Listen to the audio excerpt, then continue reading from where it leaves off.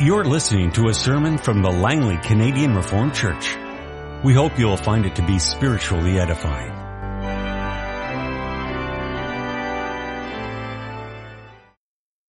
Our reading this morning is the verses preceding our text, so we will read from 1 Corinthians chapter 1, beginning at verse 1, and we'll read through to verse 31, with our text being the verses 18 through 31. Paul, called to be an apostle of Christ Jesus by the will of God, and our brother Sosthenes, to the church of God in Corinth, to those sanctified in Christ Jesus and called to be holy, together with all those everywhere who call in the name of the Lord, of our Lord Jesus Christ, their Lord and ours. Grace and peace to you from God our Father and the Lord Jesus Christ. I always thank God for you because of His grace given you in Christ Jesus. For in Him you have been enriched in every way, in all your speaking and in all your knowledge, because our testimony about Christ was confirmed in you. Therefore you do not lack any spiritual gift as you eagerly wait for our Lord Jesus Christ to be revealed. He will keep you strong to the end, so that you will be blameless on the day of our Lord Jesus Christ. God, who has called you into His fellowship with His Son Jesus Christ our Lord, is faithful.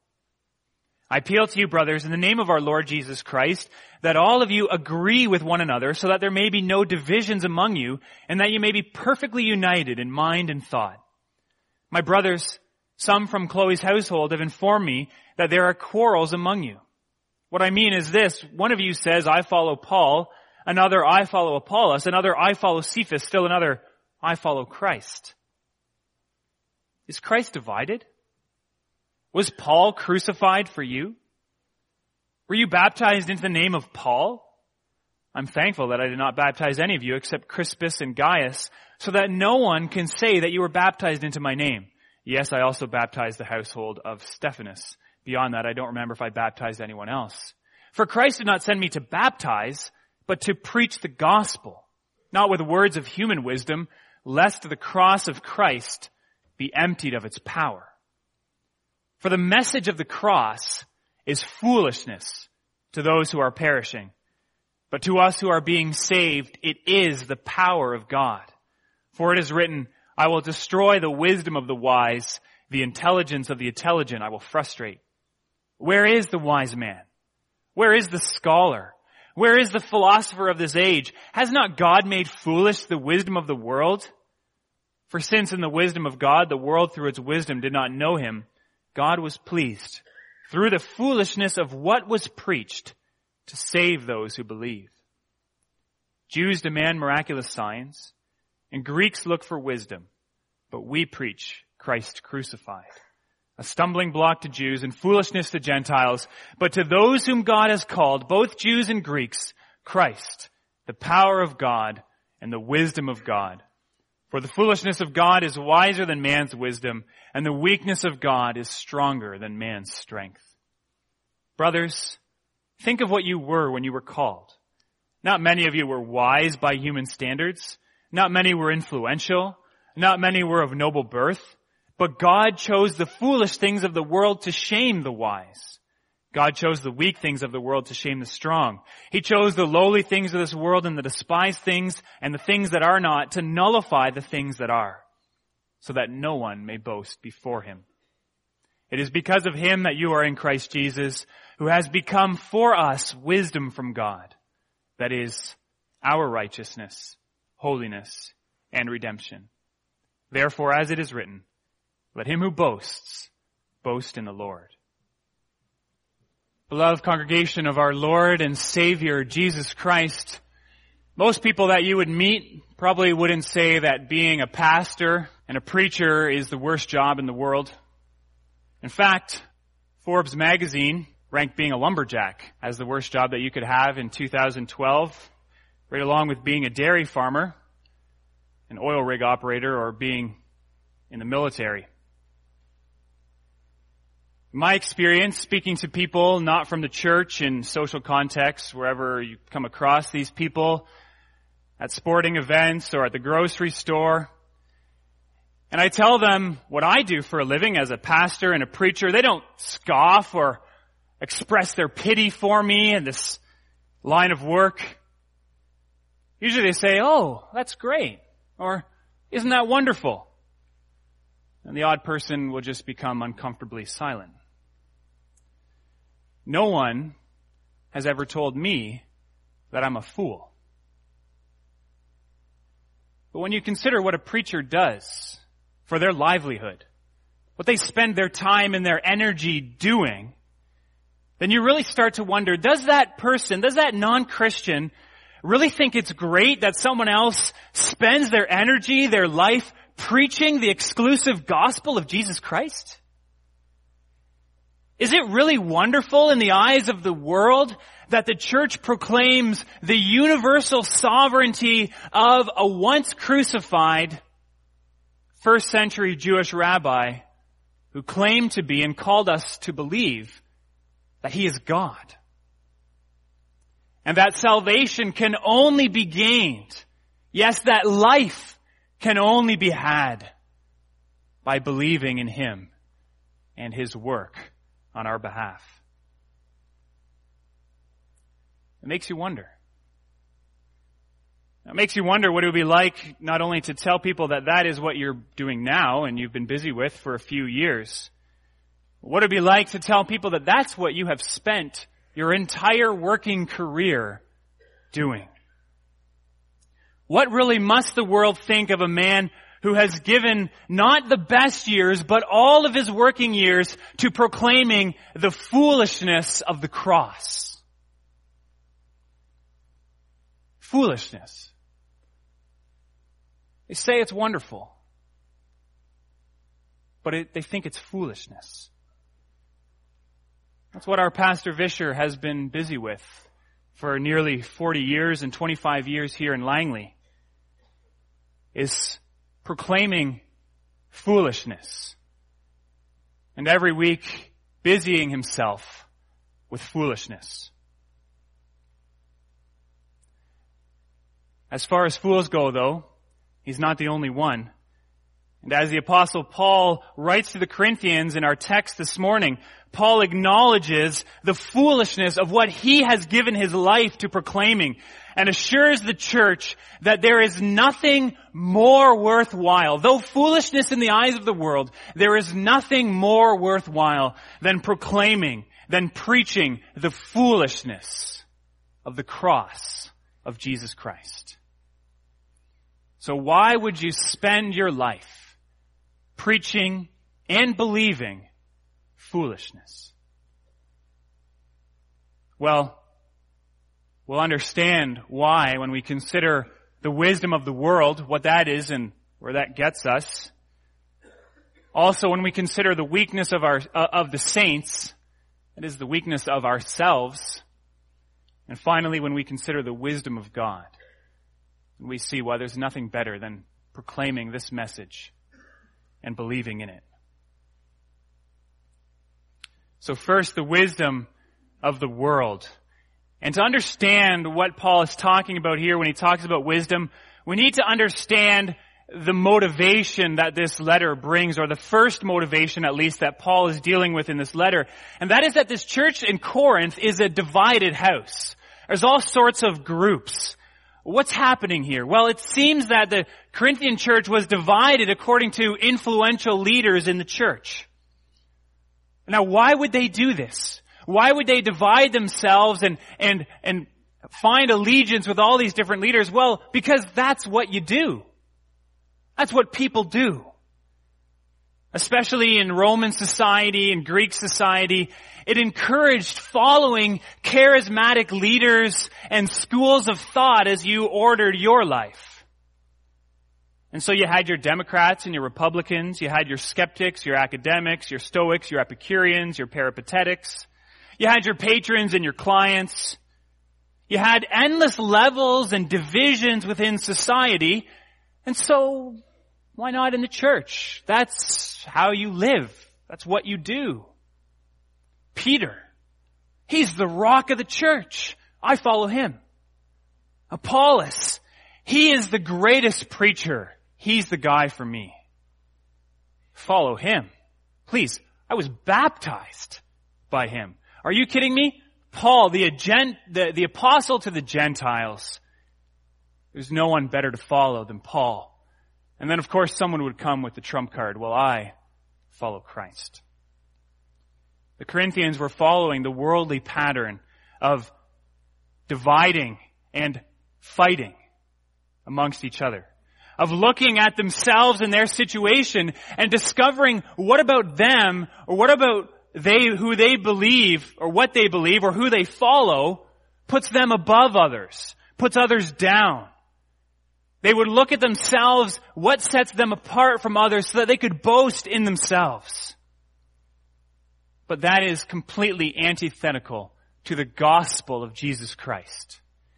It may be the way the world goes about its business. It's not the way the Church of Jesus Christ goes about its business. The gospel of Jesus Christ unites, and unites under one Lord, one head, one teacher, as we prayed for Annalise this morning. It's He that we serve. Worldly wisdom divides. Well, what is this worldly wisdom that Paul is talking about? Well, it's not like Paul is attacking intellectuals or attacking wisdom in itself.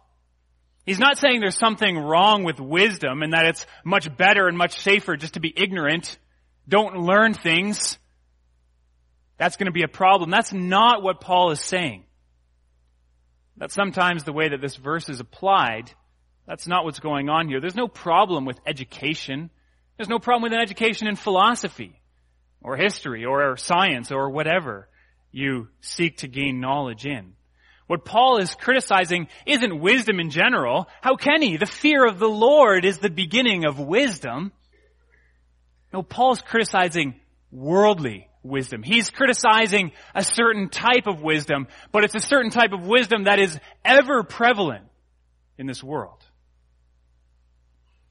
What is worldly wisdom? Well, given what Paul says in this section, he seems to be criticizing a general trend. He's not singling out a certain strand of wisdom. There were all sorts of strands, as we mentioned, in that society. There were the Stoics and the Epicureans and all sorts of others.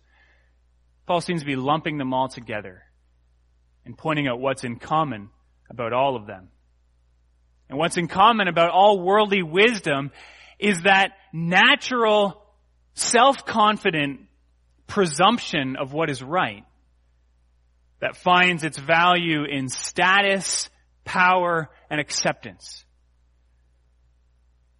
So you look to wisdom to gain self-confidence, to puff yourself up, and in the process of everyone doing this, everyone trying to gain status and power and acceptance, you divide. You divide into camps and groups and schools of thought. Worldly wisdom is self-centered. The wisdom of the Greeks was extremely self-centered. Their pursuit was to figure out what it was that made man so great and how they could exclude the spiritual from their lives.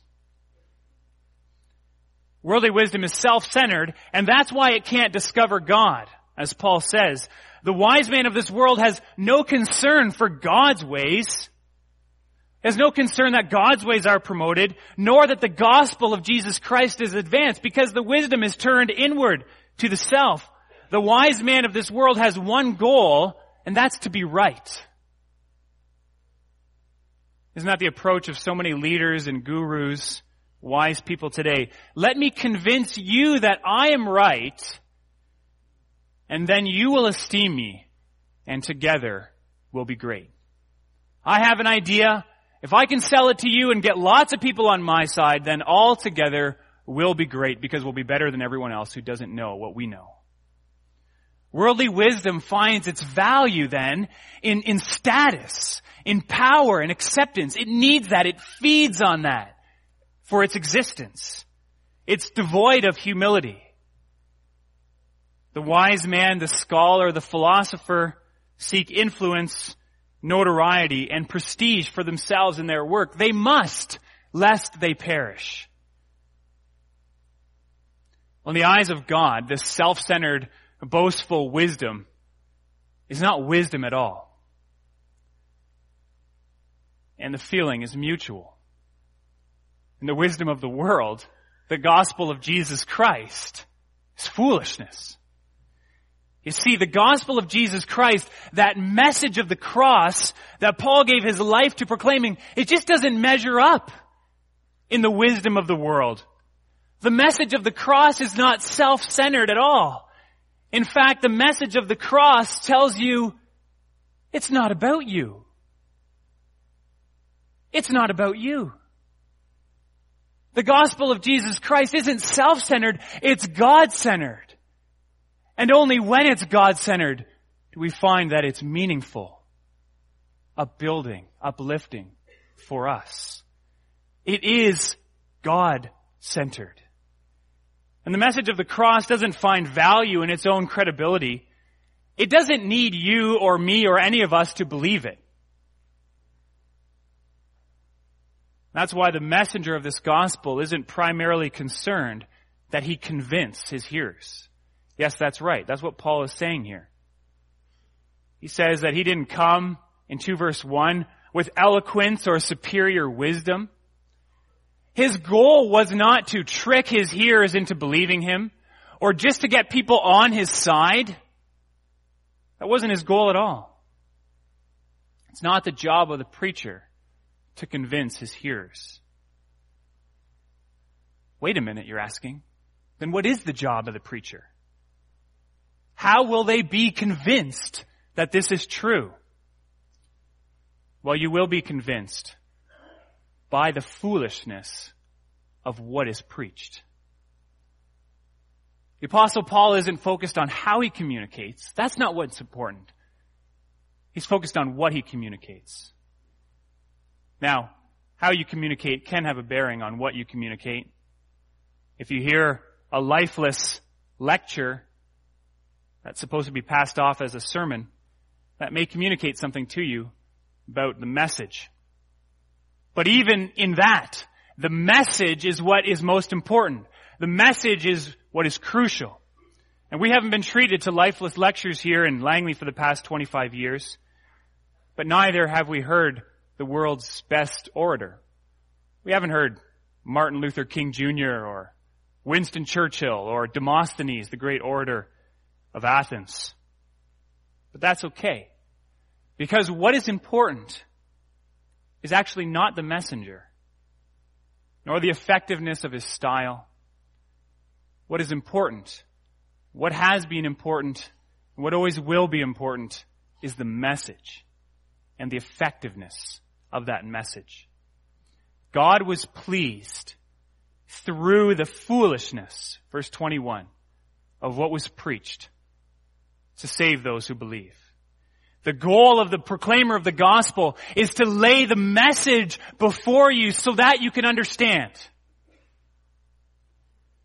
He has to have the message so that you can understand it.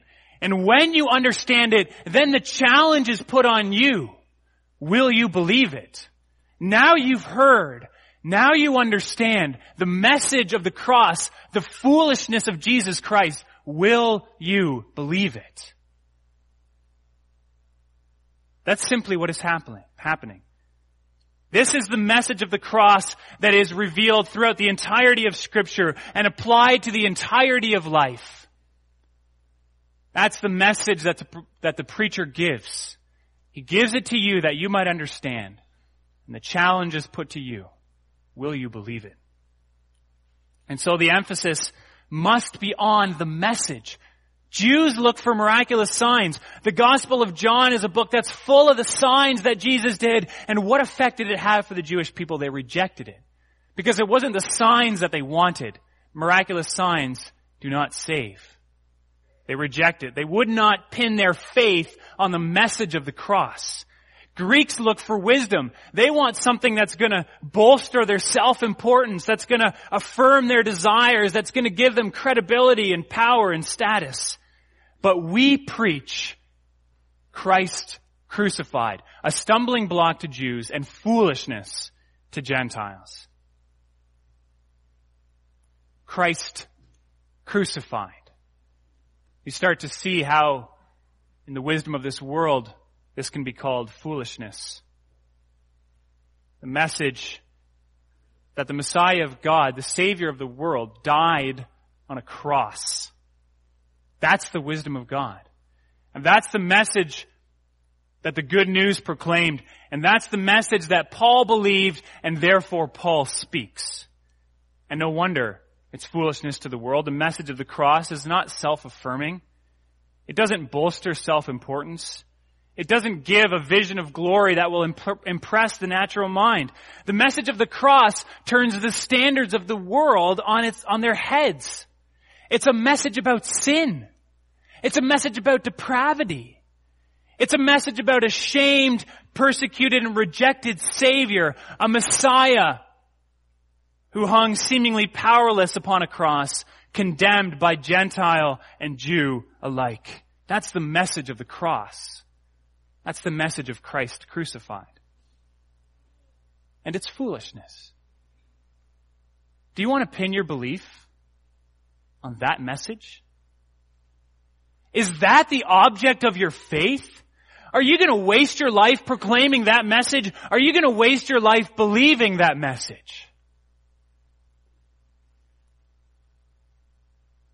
Absolutely. Absolutely. Yes, the message of the cross flies in the face of worldly wisdom. But when you understand and believe and embrace that message, then man's wisdom loses its luster. When you believe the message of the cross, when you understand it and you believe it, that it is accomplished for you, then you understand God's wisdom and you experience God's power to save. It's like growing up on a diet of chocolate-covered sugar bombs for cereal for breakfast. And then one day you discover that whole wheat bread and peanut butter is actually a lot better for you. At one time, having bread, whole wheat or multigrain bread with peanut butter was the last thing you wanted when you woke up in the morning. But after understanding why that's healthy, and why that's much better for you in the long run, then the very thought of waking up in the morning and eating chocolate-covered sugar bomb cereal for breakfast is disgusting. It revolts you. That's what it's like when we understand the wisdom of God. Then the wisdom of man loses its luster. And God has ordained that would be the way things are. In Jesus Christ, God has destroyed the wisdom of the wise. And at the same time, He's confounded the wisdom of the world so that it cannot understand. It will not understand the message of the cross.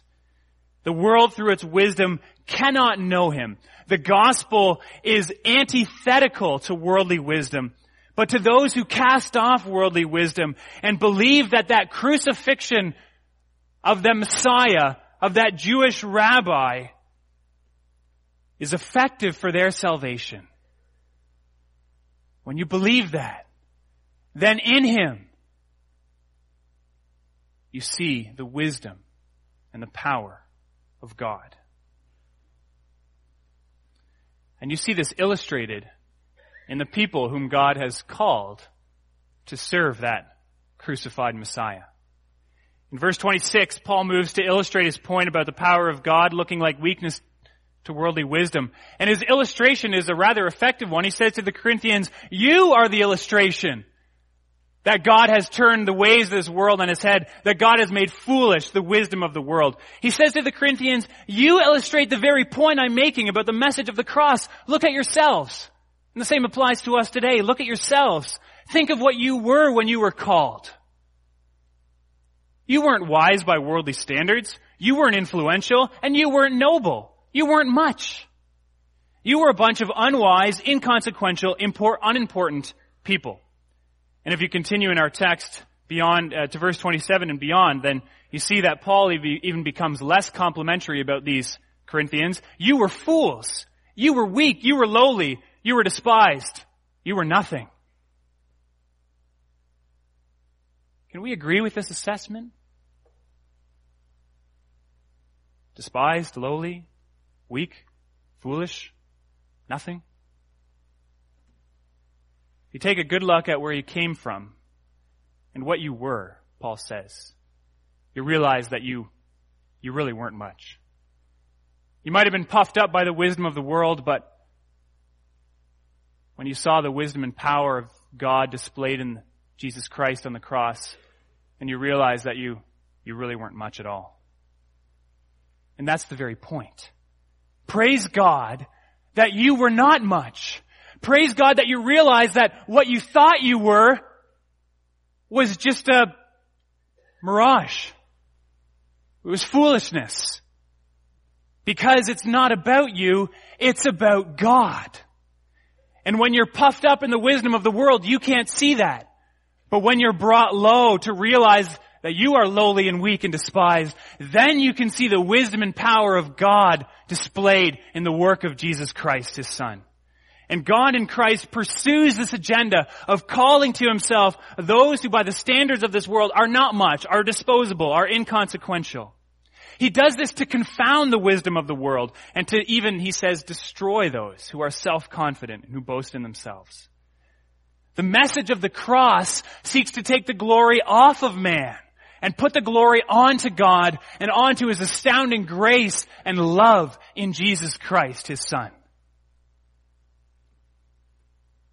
This is the message that the preacher must preach, that the hearer must believe.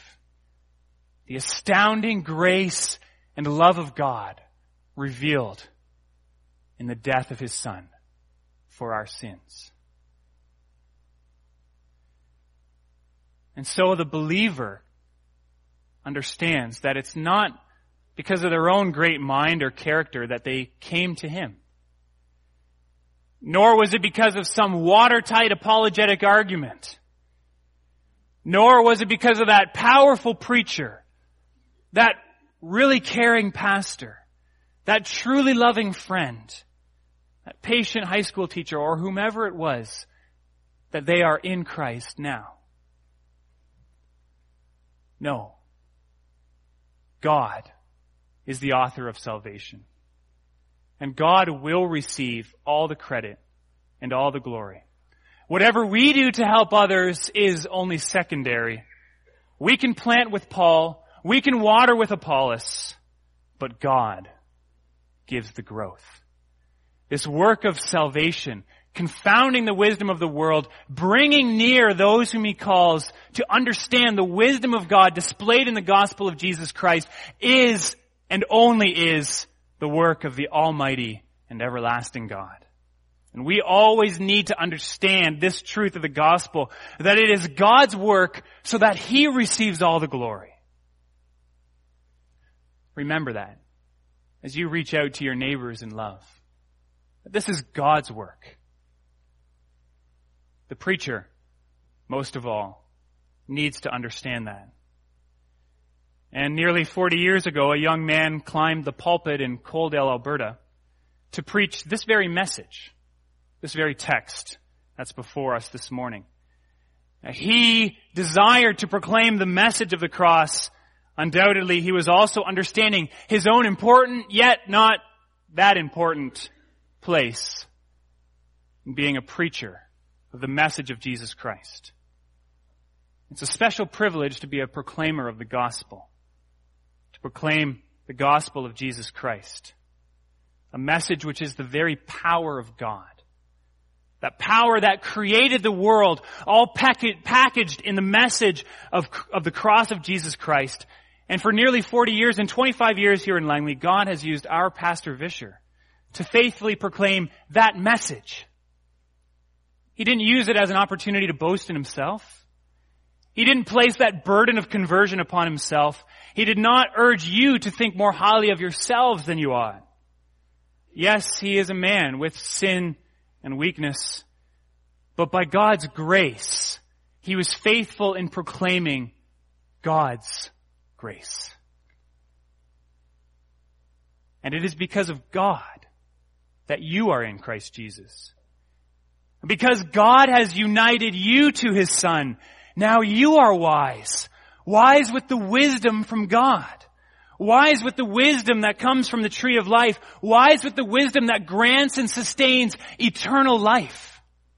Now you understand, through that message proclaimed, the wisdom of God. God's wisdom turns the world on its head, The cross of Jesus Christ teaches us a whole new set of priorities. Jesus Christ is for us a whole new set of priorities. We don't look for wisdom by human standards, but we find righteousness in Him and we value that. We don't seek to be influential in the world. We seek to be holy through Jesus Christ. We are not born into privilege, but we are redeemed to become children of God through Jesus Christ. So He is our righteousness, our holiness, and our redemption. And at the very core of all of these gifts is the cross of Christ. The message that Jesus Christ, the Son of God, died for sin, defeated death, and has brought you near, restored you to His Father.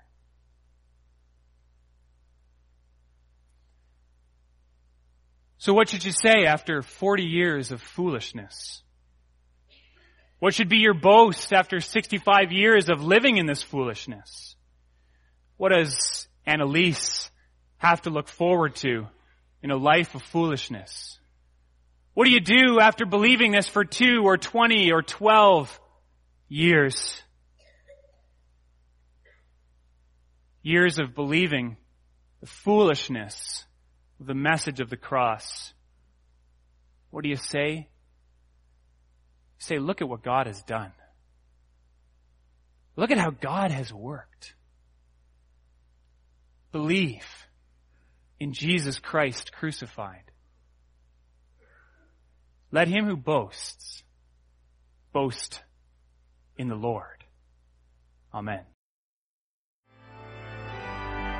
This has been a sermon from the Langley Canadian Reformed Church. For more information, please visit us on the web at www.langleycanrc.org.